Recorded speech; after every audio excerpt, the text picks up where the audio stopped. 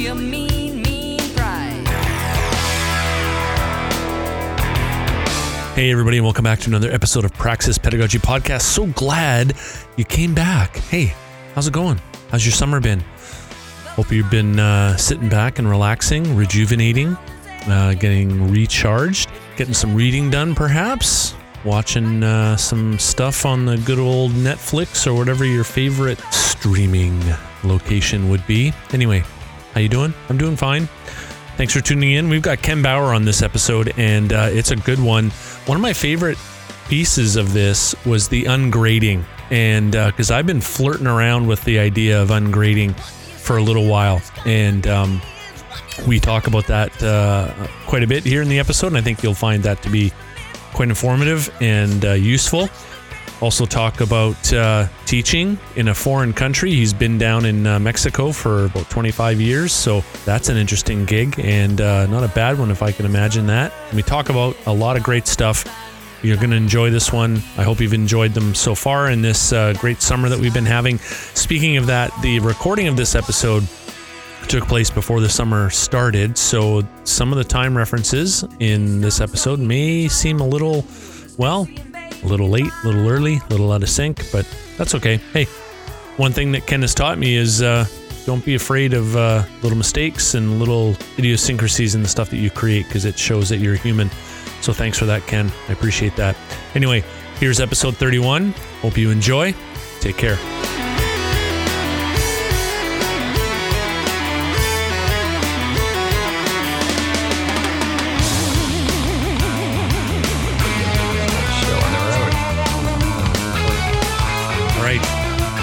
Ready?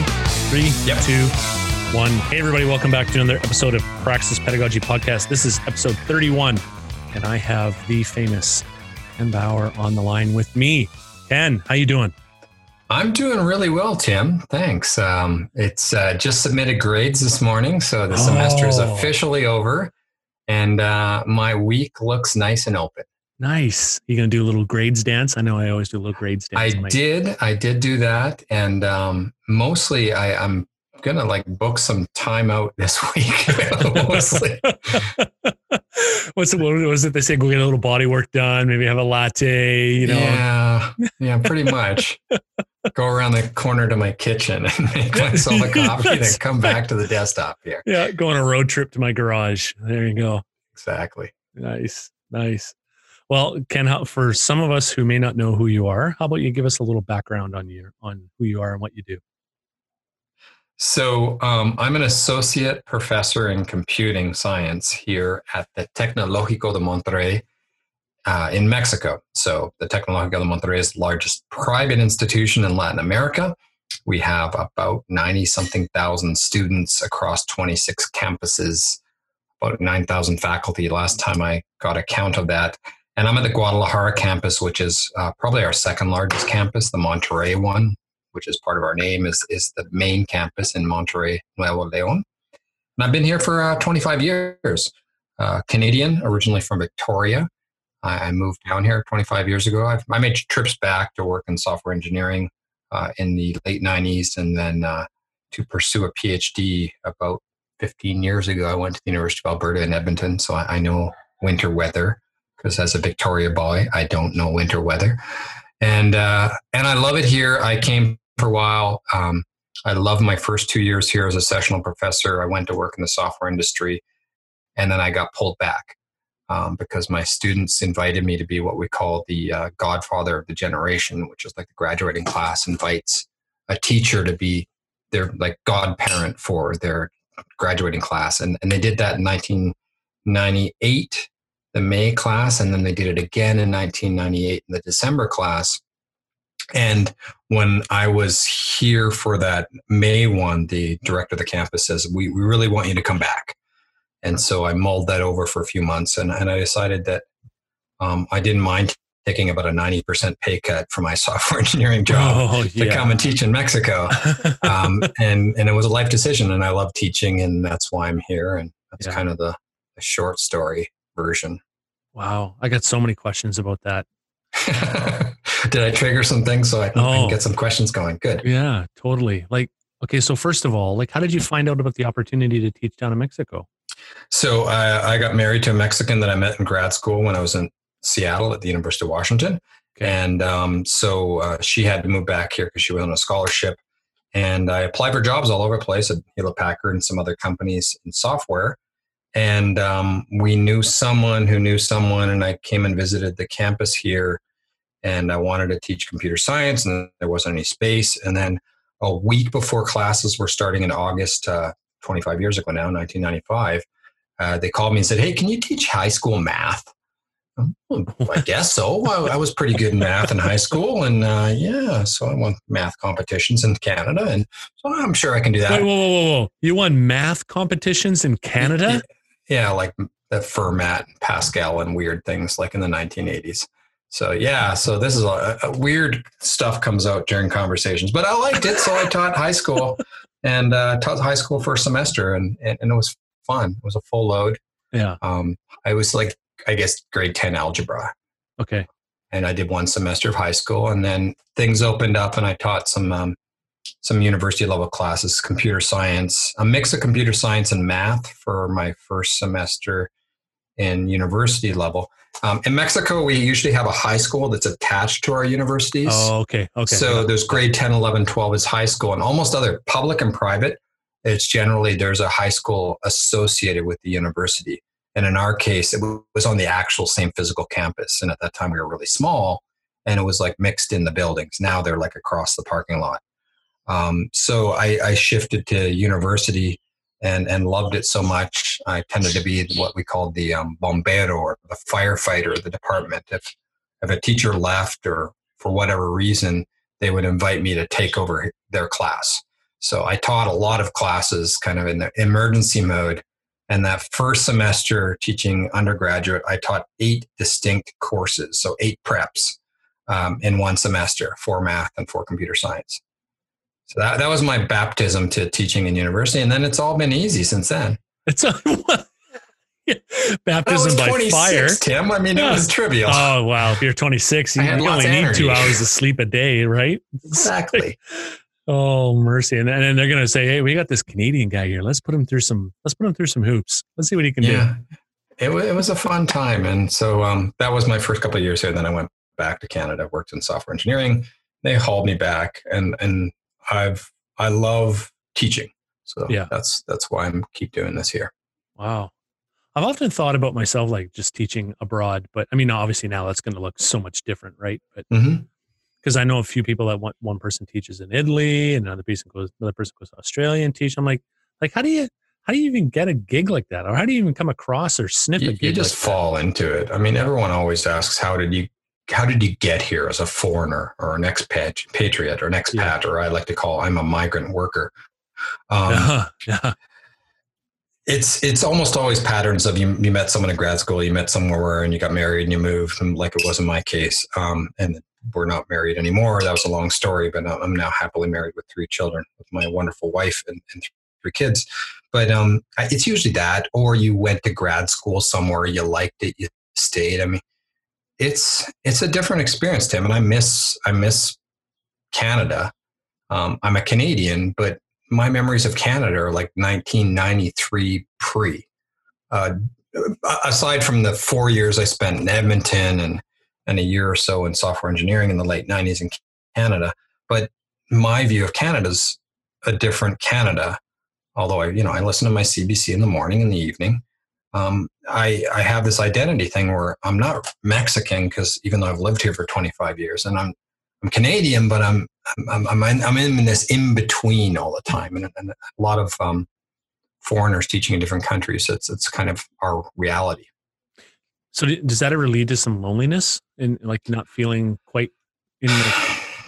Sometimes, maybe. I'm also very introverted, and I'm used to spending a lot of time in my own head and reaching out to a lot of the colleagues like we do online. So I don't have that loneliness because I have an online community that's really important to me.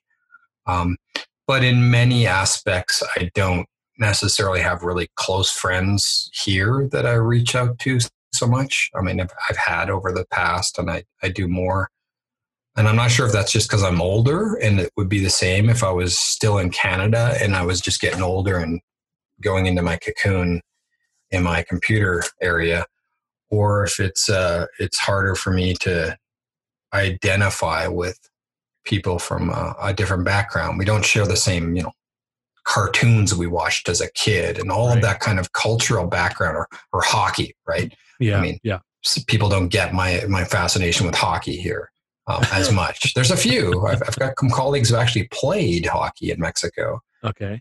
Even though I never actually played. Oh yeah. Oh mercy. So, are you a football fan? Do you like the soccer? I loved playing soccer. I played lots as a teenager growing up in Canada, and I love playing the game, but I hate watching it. I find it incredibly boring. And I always joke, if they didn't serve alcohol and food at the stadium, nobody would go to the football. Nobody would go. Yeah, that's right. That's right. Yeah, I kind of like watching it on TV and in person. I've always enjoyed watching sports better in person than on the TV. Although you don't have the luxuries of home and all that, obviously, right? But there's just something about the ambiance, the atmosphere. Oh yeah, the crowd is great. Yeah, and I haven't been to an NFL game yet, and I really want to get to one. But like I've been to the CFL, I've seen the MLB, I've been to NBA, I've been to MLS and all that stuff, right? But my favorite of all of them actually is MLS. It's just the way the crowd gets into it back and forth, especially if it's Vancouver versus Seattle, right? Or even Vancouver and Portland. Like it's amazing. Yeah. And then my son. Shout out to Clint Lalonde, who's a big. That's right. Shout out to Clint Lalonde. He's actually well, I won't say. I'll tell you offline. But he's a big soccer fan for sure. But my son actually went and played in Europe for I'll say a couple months. It wasn't like a big long career. He came back. Like he was like, it's a completely different culture. And like they got like 7-8 tiers, and they're paid down to like tier 4, tier 5 even. And he was playing against tier 6, tier 5. He even played against one tier 4, and they did okay. Like they got killed sometimes, and they won, I think, a couple games, and they played a bunch, but he's like, man, it's so different. Like, it's different. I remember playing in Victoria, BC in our youth soccer, and some, I remember some friends came, they moved to Canada in the 80s after the big Mexico City earthquake. And they were like, yeah, we sucked as players in Mexico, but we're like the stars here. It's awesome. That's right. That's right. Yeah. My son's had competition level's different. Oh, it's way different, right? Like my son has had a few kids from Mexico come on his team when he was playing here. Because they would send their kids up to do some schooling. And then an exchange program. I'm searching for the term. And then he actually had a couple guys from Germany come on his team. And it was the same thing. Like it was just like, it's not even like they're trying. Like everyone else is running, they're jogging, right? And it's effortless movement. Oh, you can tell right away. Okay, that guy's he's actually better than he's letting on, right? And it's like that hockey IQ we talk about. There's obviously a soccer IQ, and I didn't have it.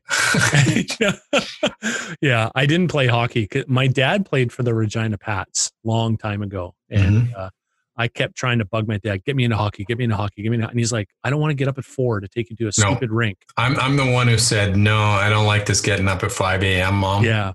And I think I made it through 2 practices. My older brother played. Yeah. And luckily there was another Kenny that lived down the street from us. So my equipment with the Kenny on top of the helmet and everything got sent off to Kenny Ballantyne. So I didn't last more than a couple practices in those early morning hockey.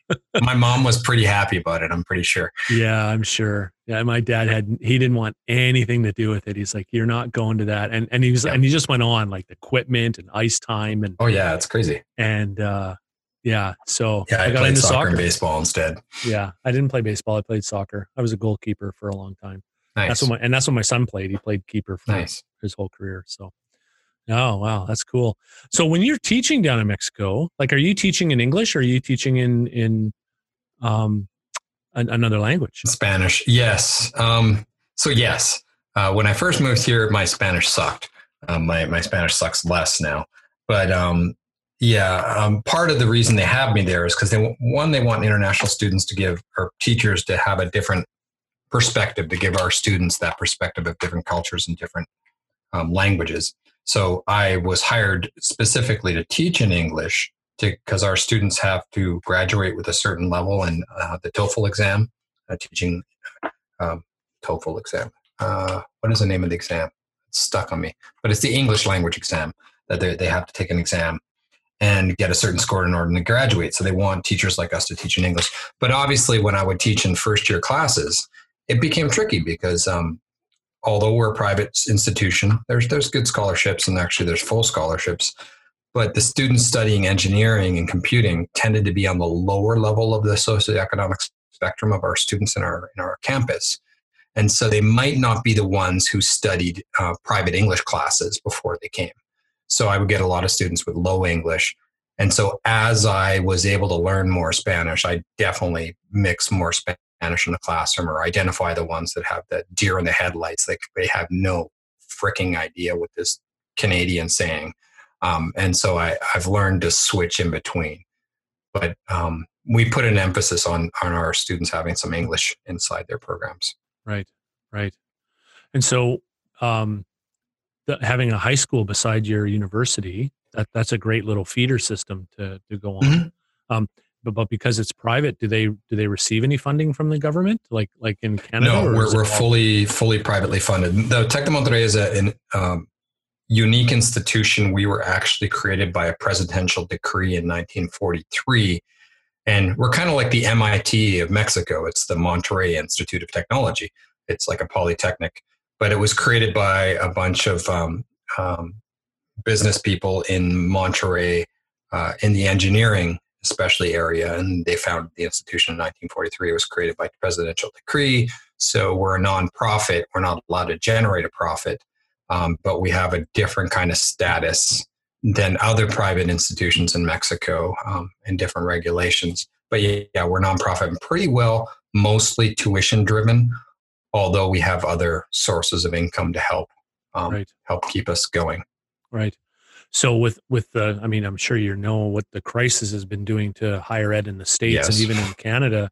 Is that you guys are facing the same deal down there? Yeah, it's just a different dynamics of how the budget looks. And so one thing we had recently, we have this almost every Friday, although it's becoming every second Friday now since we announced our move into online back on March 12th. We've been getting a message from the head of the institution every week.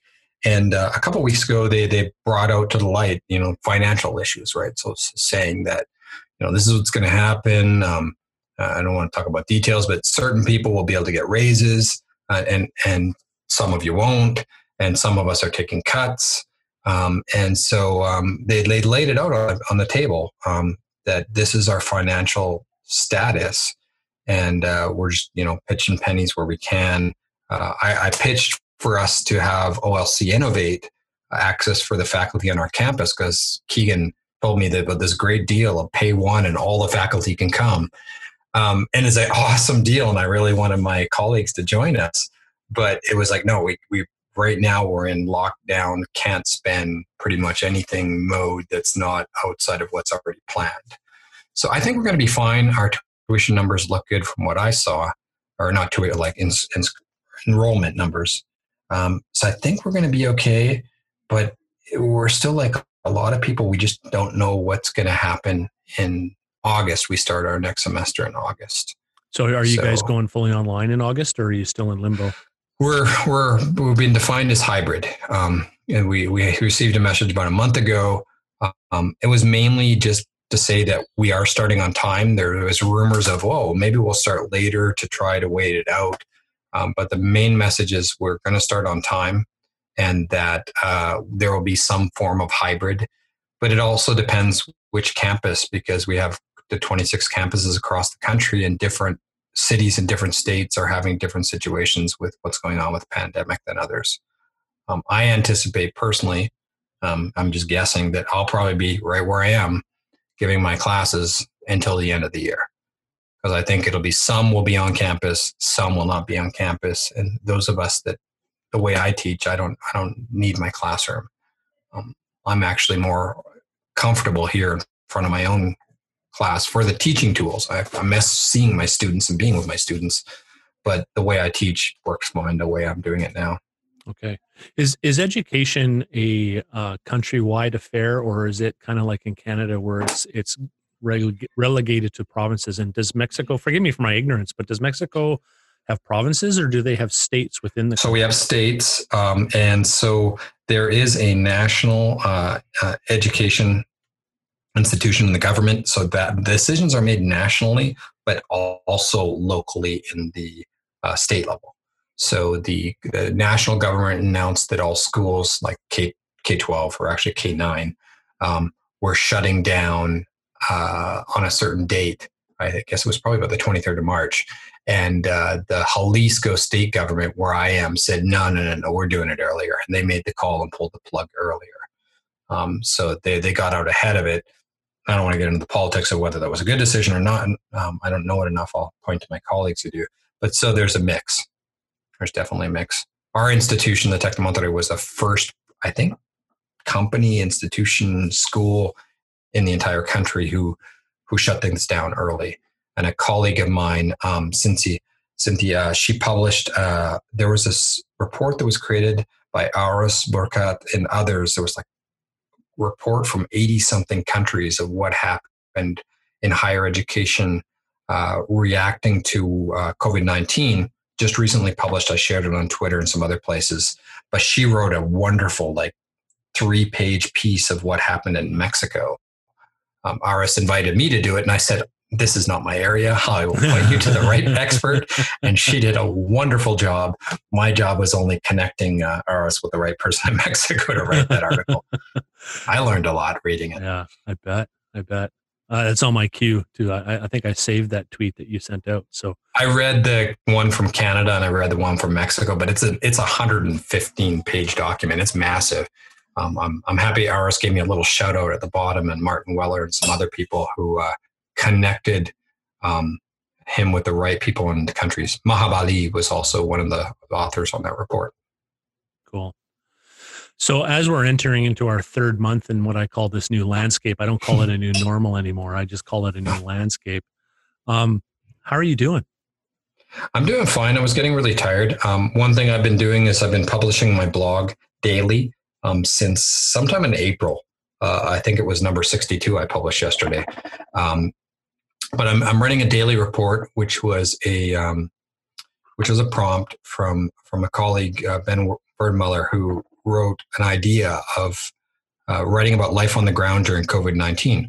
And so I took his prompt, and he actually had a list of questions to ask ourselves each day. There's 4 common ones, and then some extending questions. I'm actually going to bring that up so I can find it while we're talking. So I started writing that, and I thought, well, this is kind of an interesting thing to start with. And it prompted me to, start blogging more because I hadn't been. And so the core questions are, what did you do today? Just the facts. What did you enjoy? The third one is, what did you find difficult? The fourth thing is, what has changed? And then it goes into some longer ones to come extended ones. I usually only touch those 4 ones. I touch them every day. But I found myself growing really tired. Running out of energy. I like to start early in the morning, like 5. And then midday, I'm kind of done. I have no energy. And I think a lot of colleagues have been saying this. I run this thing called Edu Coffee, which is every day at 11 a.m. and 4 p.m. It's kind of just a break. And I started that March 25th. So it's been a while. And part of that has been just, kind of therapy session, I guess, but more just hanging out, sharing. And a lot of us, past that first month where it was all kind of new and exciting and we're dealing with it in panic goggy mode, we're feeling exhausted. I need a break. I should probably take some vacations this summer, but I'm kind of like, well, why bother? I'm just going to be doing the same thing anyway. I could defer them to January, but I should probably book a few days off. Our institution actually told us, if you need a day off, talk to your leader or your department chair and arrange it, and that won't even count on your time off. So they've been really supportive that way. They actually just gave us Monday off because Sunday's Father's Day, and they said, no, take Monday off. All of you that are fathers. No, well, they said all of you that are fathers. Oh, So I get to take Monday off. I'll be here in my house with my kids, Yeah. but they've been really good about it. But I'm tired. I'm kind of burned, but good. I'm happy. I'm healthy. And the family's healthy. That's what's the most important. But it's been exhausting, and it's been listening to colleagues and listening to students. I have my students write. I always have them write reflective pieces at the end of the semester. But this one, I told them the prompt was translating from Spanish, being a student during COVID-19. And so I got some really nice reflective blog posts or essays, or some of them wrote some songs, which was really freaking cool. Oh, wow. Yeah. Some of them, one had this post where it was a video, but it was just a picture of the rain outside while he was talking over it. It was really well produced. Some really, heartbreaking post. Actually, the subtitle of my blog post from yesterday about the day before was tears, because it was gut wrenching reading about my students' experiences during this. Hit me. And none of them that is like, real bad crisis mode. I mean, then, not that they told me, but it's hard for them. It's really hard. It's a different world that they're living in now than they were back in February or January. Yeah, I've got, I teach a couple night schools here, kind of doing the same thing, asking for more reflection, like in the discussion questions. It's not just about, hey, this is the chapter. What do you think? It's more along the lines of, so like, how are you doing? So in reading this, how is this going to affect what you're doing during COVID? And then so I'm asking my class, like, how many of you are taking more than one course right now? And 80-90% of them are taking more than one course. And it's like, how many of you are working right now? And surprisingly, a lot of them are still working. But I'm like, okay, so surprisingly, a lot are still working because they haven't lost their job to COVID, but they're working on top of 3 or 4 classes a week. And then I'm like, so, and then you got family at home and all this other stuff. And it's just, and yeah. So yeah. And I hear you. Like it's, you read and you read them and you're like, oh man, like, oh, you think they're 25 years old. They got, yeah, it's just. And then, I mean, obviously there's a nice thing. I mean, there's the thanks, the thank you for caring about us. Thank you for saying, how are you at the beginning of our sessions. The little tips I have for doing online Zoom sessions is I don't put the recording on at the start. We have our kind of pre-show where it's like, okay, we're not going to be recorded and let's just relax. And I do the same thing at the end. So they don't feel that tension of, this is recorded and someone else is going to see it. But reaching out and I just finished a little panel thing, mainly in flip learning network things. And they ask us to use a pithy quote at the end. And I totally stole from Sean Michael Morris and Jesse Stommel of trust your students and practice a pedagogy of care. And it's their words. But for me, those are really important. And that's what I've been living for the last few months is really making that first. Yeah. Well, good for you, man. That's awesome. Cause yeah, I mean, I've noticed that even just trying to do a self-care is hard. Right. And I've been finding myself saying that a lot to people lately, like, make sure you take care of yourself, right? Like it's good that you want to take care of people, and it's good that you look at your teaching as a stewardship, and then there's a responsibility, and I get it because I'm like you, I'm a teacher at heart, right? And but there comes a point where if I'm not looking after myself and filling the well of my life, how can I help others? No, you got to be careful about that. And so Freakonomics, the podcast, which I've been listening to for ages, Stephen Dubner always, and since this has been happening with COVID, his sign off is now take care of yourself. And if you have the energy or can, take care of someone else. Like he doesn't take care of your family. You don't assume that. It's like, take care of yourself first. And I kind of like how he changed his sign off to the end of the podcast with that. I'm going to steal that. It's nice. It's important, Tim. And sometimes we're telling people to take care of others, take care of your students, take care of your family, and you got to take care of yourself too. Yeah. I'm afraid, if that's the right word to use, that we don't say that enough, that it's almost expected that we're going to put in extra hours to make sure that this all works. And it's not a badge of honor. Like, it's just like, we just do it. Right. And we're not doing it for accolades. We're not doing it. And there's a million of us out there doing it behind the scenes and all that Focusing stuff, right? on helping others first. Yeah. Yeah. And yeah, like I don't know if you follow Arlie Crothers on Twitter, Yes, right? yes, And she's kind of doing the same thing that you're doing, right? Like, she's been journaling her way through COVID with her students, and she shares a little bit here and there. And I'm just like, oh yeah, like that totally makes sense. Totally makes sense. Wow. So, okay. We're here 3 months in, getting close to summer, just submitted marks.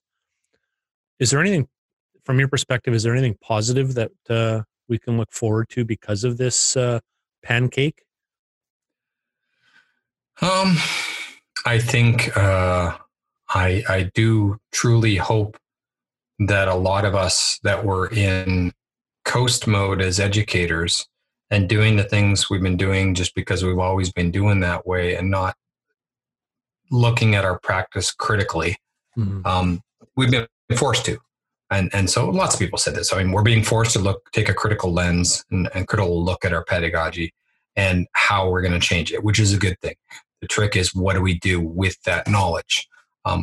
For myself, I have a couple months now. I'm going to probably start teaching in August. I was requested to teach in the summer. I said, no, I need a break.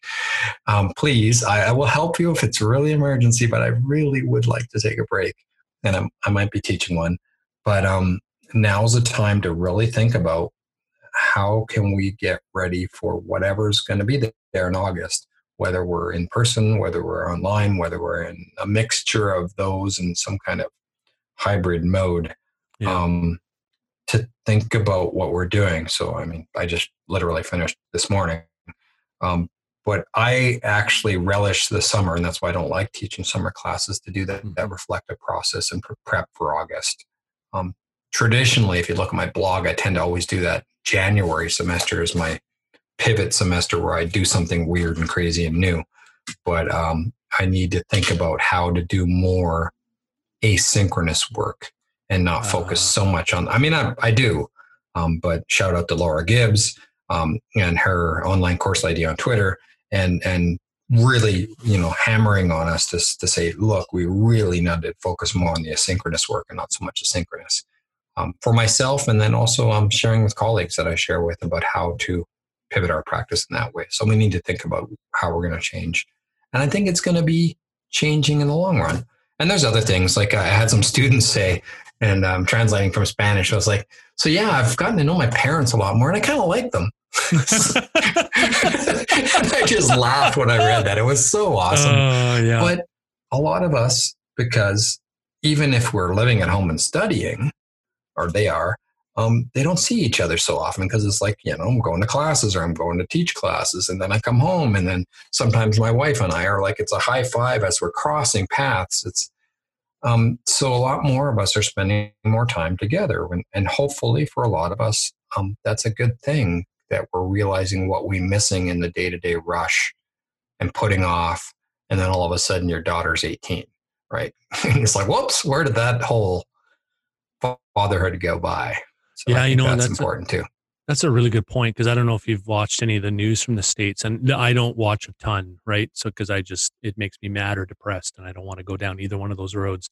But when New York was getting slammed, right, and it was about a month and a half in or 2 months in, governor gets on the TV, and they're like, and they ask him like, so how you doing? Like, just how you doing?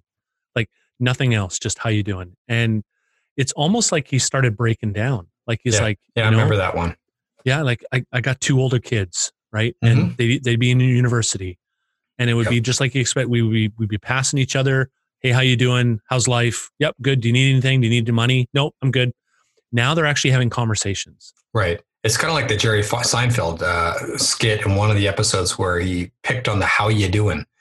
Where nobody really wants to hear the answer to that. It's just a greeting. And if you say, actually my mom's sick, and no, I don't want to hear that. How are you doing? It's just, how are you? brushing by, but now we can have deeper conversations. Yeah. Yeah. I think that's a real positive thing too. And yeah, awesome. So what were you most surprised about in how higher ed has adapted or trying to adapt? Oh, I don't know, Tim. I think in some ways, and this is going off what we talked about, is we're actually communicating more sometimes. Yeah. For example, this EduCoffee thing I run. So I have a colleague that arrived a year or so ago at our campus. He's from Iran. He had been 2 years in our main campus before. And so his office is like right across the hall from me. Right. And our interactions are pretty low. In fact, I'm teaching online most of the last semester. So often my door would be closed with a sign on the door with an image created by Alan Levine, which is Creative Commons, of a microphone saying, "Don't knock, please. I'm recording," in Spanish and English. And so we didn't talk that much. I mean, once in a while, but he's on these coffee sessions often. And I think part of it is because he lives alone, lives alone with his cat. And I think a lot of my colleagues during this COVID-19 are alone and they need social contact. And that's part of probably why I run these sessions. So I think we're talking more and we're communicating more. And I think that has changed a bit of dynamics. And I hope that goes forward more. We use Workplace, which is kind of like Facebook for a company. And in the past, because I'm like loud on social media, it was like half the posts were mine. But I think a lot of my colleagues have grokked this idea that it's a communication tool for sharing our practice and asking questions about our practice. And so it's been a really useful tool. And I would love to see the data, but I bet the use of that tool has just exploded over the last 3 months compared to the previous 2 or 3 years that we've had this installed for our faculty. So what have you changed your mind on in this new landscape? About retiring, maybe? No. What have I changed my mind on? I think because I've been talking more with my students than before, I think maybe my mind about teaching using tools and online, whether it's synchronous or asynchronous. I think a lot of my students have realized as well is that we don't need that face-to-face interaction, whether it's over Zoom like we are now or whether it's in the classroom. We don't need it all the time. Maybe we can do less of it and do more asynchronous work, mostly because of the flexibility it affords, right? The scheduling of I got to be at the campus and I got to get there, grab something to eat, and then get into my classroom. And then that whole thing becomes much more flexible if we have less hours of class time. So I would like to think about how we can think outside the box and change that. A lot of my time is spent one-on-one with my students. I schedule them. I ask them to meet me 3 times a semester for at least 15 minutes, every one of my students. And for me, that's a really important part of my practice is that one-to-one time. And I think I want to push more on that part as my 15-year-old walk through the door and we get the door sound. That's all good. It's part of it. It's all part of it. The podcast episode I did with Jesse Stommel, I was interrupted by all 3 of my children. And Jesse made me promise to keep that in the episode, please, Ken. How was it interviewing Jesse? It was great. You have to interview. Jesse was, it was wonderful. I mentioned this today that it's when I learned I was going to be teaching online in October. I selfishly, I'm going to interview Jesse. I'm going to interview Sean Michael Morris. I'm going to interview Chris Gilliard. And who else was I interviewing specifically about learning about online teaching? I was like, I need to pick all of your brains. So no, I love Jesse's work. I love all of their work. So it was a great conversation. Obviously, Hazel came up a lot, and my kids came up a lot. No, it was a good conversation I had with Jesse. I really loved that talk. He's on my list. I've yet to reach out to him because I'm starstruck a little bit, but don't be. Jesse's really accommodating and a wonderful person. He will give. He's a giving person. Oh, that's cool. Yeah, I've heard that. And so Jesse, if you're listening, which I don't think you are. If you're listening, Well, I'll be sending I'll be sending out a tweet here soon. That's right. He does follow me, so I can DM him, which is I'm thankful. That's good. Good. So where can we as educators lean in? Like we've kind of been talking a bit about a pedagogy of care and maybe even different perspective on how we deliver and toning down the face-to-face stuff. But what do you think are some practical things as facilitators, educators that we can do to lean into this? I think, doing a lot more active learning and making our students active as opposed to receiving content, I think is really important. I think we really, really need to rethink how we're doing any kind of evaluation. I did a webinar for a bunch of people the other day, and of course the question is, how do I do that exam that I always do online? And the answer is, well, don't. The answer is don't. So let's rethink how we're evaluating the learning of our students, and thinking outside of the box about that. I think that's the most important thing that we need to lean on when we're going forward, is how are we evaluating our students? And there's a lot of smart people that are doing this, and look at what they're doing. Don't you think that's the hardest part of all of this, though, is leaning into that assessment piece? The assessment's so hard. And it's funny because, it's final exam time and the teacher's got a pile of things they got to mark. And it's like, oh God, I got to mark exam, or I got to grade essays or whatever. Like, actually, this is the favorite time of year I have, because my end of the semester thing are these reflection pieces by my student, which are just wonderful. Some of them are, nice little essays or poems or weird stuff. But I have students, and it's draining because some of them will record a 35-minute video of reflection pieces. So multiply that times 100.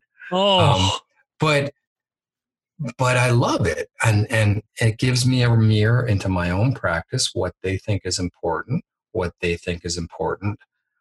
So I love that part of my end of the semester. I feel energized at the end. We'll see what happens when the teaching evaluations come out. It's a different story for another time. But I think it's, looking at the assessment is big. I would talk to faculty. We just did a massive pivot of our system a year ago. And one thing that was hard, because instead of all 16-week classes, some of them are like 5 or 10. And we were not used to designing for that small chunk. And teachers are like, I'm drowning in stuff I need to grade. And you did this to yourself, right? Stop assigning so much stuff that you have to grade if you don't want to be grading so much stuff. Besides, grading's for meat, not for students, but that's a whole different conversation. Yeah, no, exactly. Yeah, it's a hard discussion to have even with the trades faculty that I know, because it's just so baked into what we do, right? And some of it's it, the norm. Some of it I get in the sense of, okay, so when it comes to the safety and the safe practical applications that we do out in the field, I mean, we got to be able to prove that we can do it. And we got to be able to prove that we can do it on a piece of equipment that's safe and controlled. I get that. But then you do we do it in a better way? How do we do it in a better way, right? And even the third-party certifications that come in, like we have gas certifications, we have Red Seal certifications, and they have nothing to do with our institutions or even us as educators. And so for the longest time, the mantra is don't teach to the exam. And yet but of course we are, because we're being evaluated based on the results of our students on the exam. You're like, well, I'm going to kind of be teaching to the exam a little bit, because then it gets into this business aspect of, well, how many students did you have pass last year? How many did you pump through? Yeah, exactly. Not just pump through, but how many passed? And really, I mean, in trades, I would think, I studied to be a chef. I didn't finish, but, I should be evaluated based on what I'm actually doing in the kitchen, and someone should be watching me and seeing what I'm doing, and my knife skills and my cleanliness skills, and keeping my walk-in cooler clean and everything else that was involved when I was studying. But I can't do that on an exam. Exam's not going to prove that I actually do that. I need to be viewed. I need to be evaluated. And yes, this is more one-on-one time, and it's expensive in terms of time, but that's actually the right way. And we can't pump 100 students through it that way. But then maybe we need to think about how we're funding education in all levels, and how much money we need to spend on the education as opposed to other expenses in our government budgets. But we won't go down that path right now. Well, that's okay. You want to go down there? That's totally fine. But yeah, I know it's one of those interesting dilemmas that I even wrestle with, right? Because it's like I want to change, and I have been making some changes in how I teach, what I teach, how I deliver it, how the students interact with it. Like I teach on the School of Business side too, so it's not just all trades. And we talk a lot about theories and models and all this other stuff. And it's like, okay, let's get down to the practical piece here, and how are you going to employ this in your current context?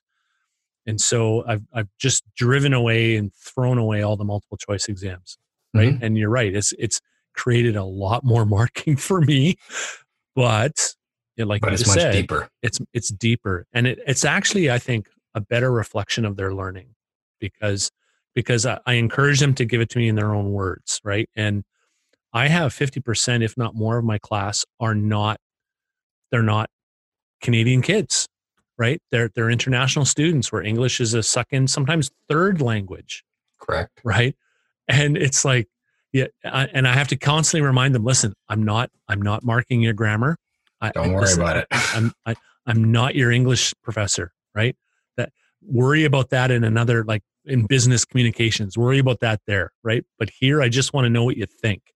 Yeah. And Tell even me your opinion. Exactly. It takes like 10 weeks for them to warm up to that. And well, you have to gain their trust, Tim. It's because we can say that, but until they see that reflected in our practice, that we're not going to take them points off or whatever, and everything else. In my experience, it takes me about 8-9 weeks to build up that trust level with my students about, well, we're doing ungrading and it's this weird stuff or whatever I'm doing with them that year. Sometimes the students will come to me the second class they take with me. That, yeah, now I get it. Thanks. But yeah, when we're doing something different, the students are used to a certain way of taking classes and getting their points and playing school. So when we mix it up on them. Are you doing ungrading? I've done it in the past. Yeah. How did that work out? And real good. I actually had some students fail themselves. So there's some interesting experiments. I don't have much written about it. But I talked about it a lot in some workshops I've given. But a few years ago, I did it. I think if you went to my blog and searched for ungrading, there'd be a couple of things there talking about my experiences with it. What did your institution think? Nobody said anything. I'm this crazy Canadian that can do what he wants. And there was some pushback. There's one of the most popular blogs that gets hit. I'm guessing it's mostly robots. But I have this blog post called Teaching Evaluations, the Good, the Bad, and the Ugly. And there's some interesting quotes from students there about, no, he didn't teach us anything. And you can just do nothing and pass. And then I've actually had contact with those students later on about how this has shifted their focus of what they think about in their learning practice. So, and always I've had a long view on my classroom. I'm not so focused on what they're learning inside the content of my class, but how it's helping them become better learners farther down and better people. I try to employ that in my own practice and say to them, I don't, and this is not on grading, but I try to convince them that I don't care what their mark is. What I care about is that they work hard. What I care about is that they learn stuff that's applicable outside the class, and that textbook, right? I mean, I can rant about that, but the textbook is really a reference tool, right? Like once we're done the class, it doesn't mean you burn the book in a garbage can. Like put it on your shelf, use it, right? But yeah, I've flirted with the idea of ungrading, but it's hard enough convincing people in the higher places. It's hard to convince some of the students, and that's the big thing I found that was surprising. And anything is convincing the students that this is the thing to let go.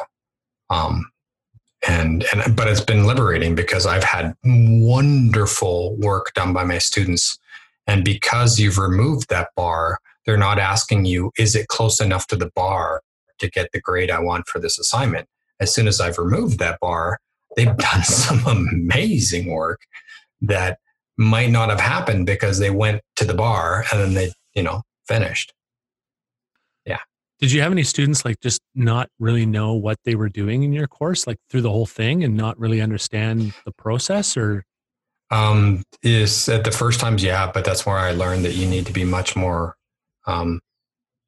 aggressive, assertive, and cutting them off early in the process of that.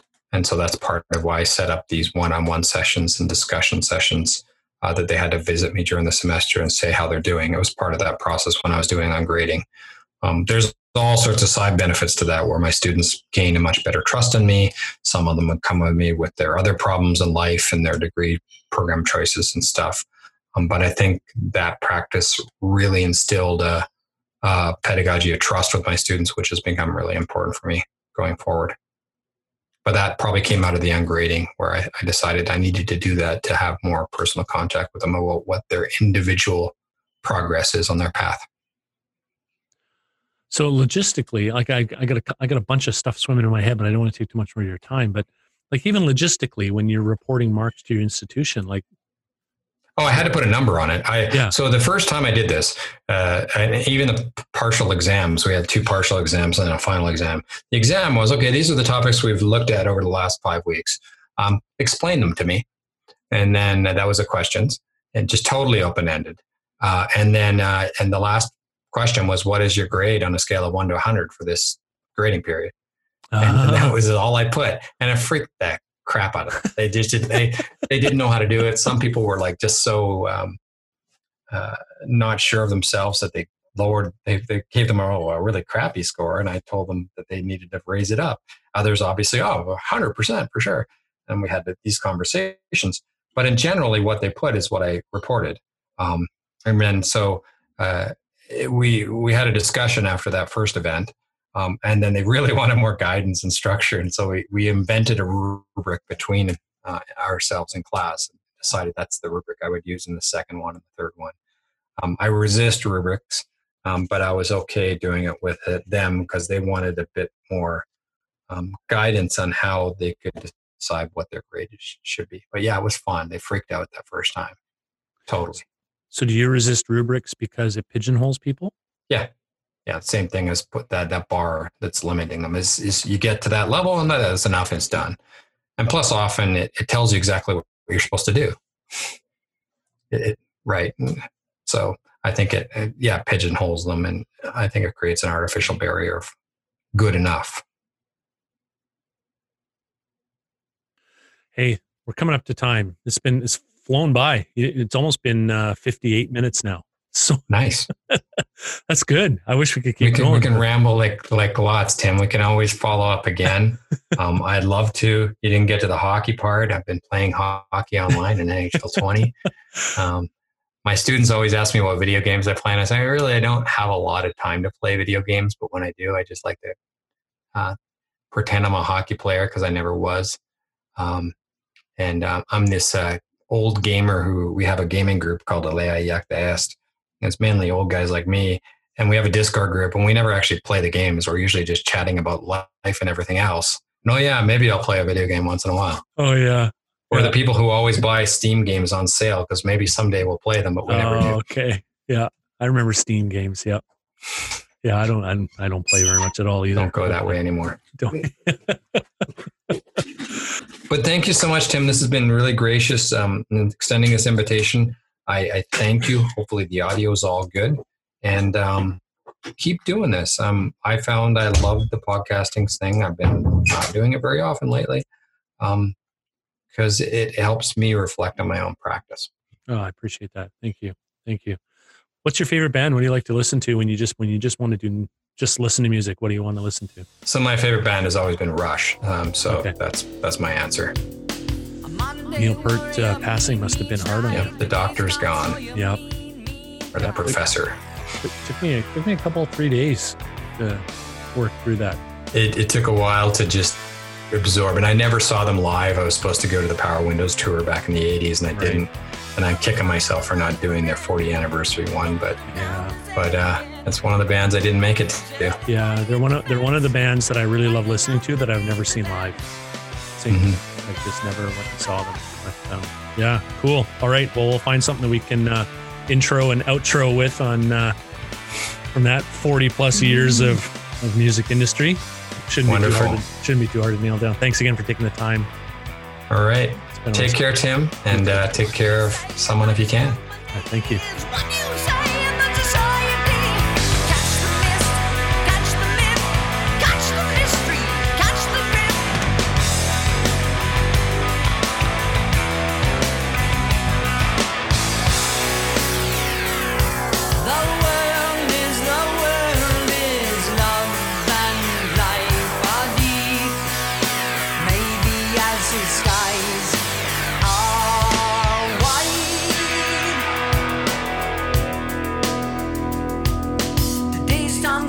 Gets high on you, and the space he invades, he gets by.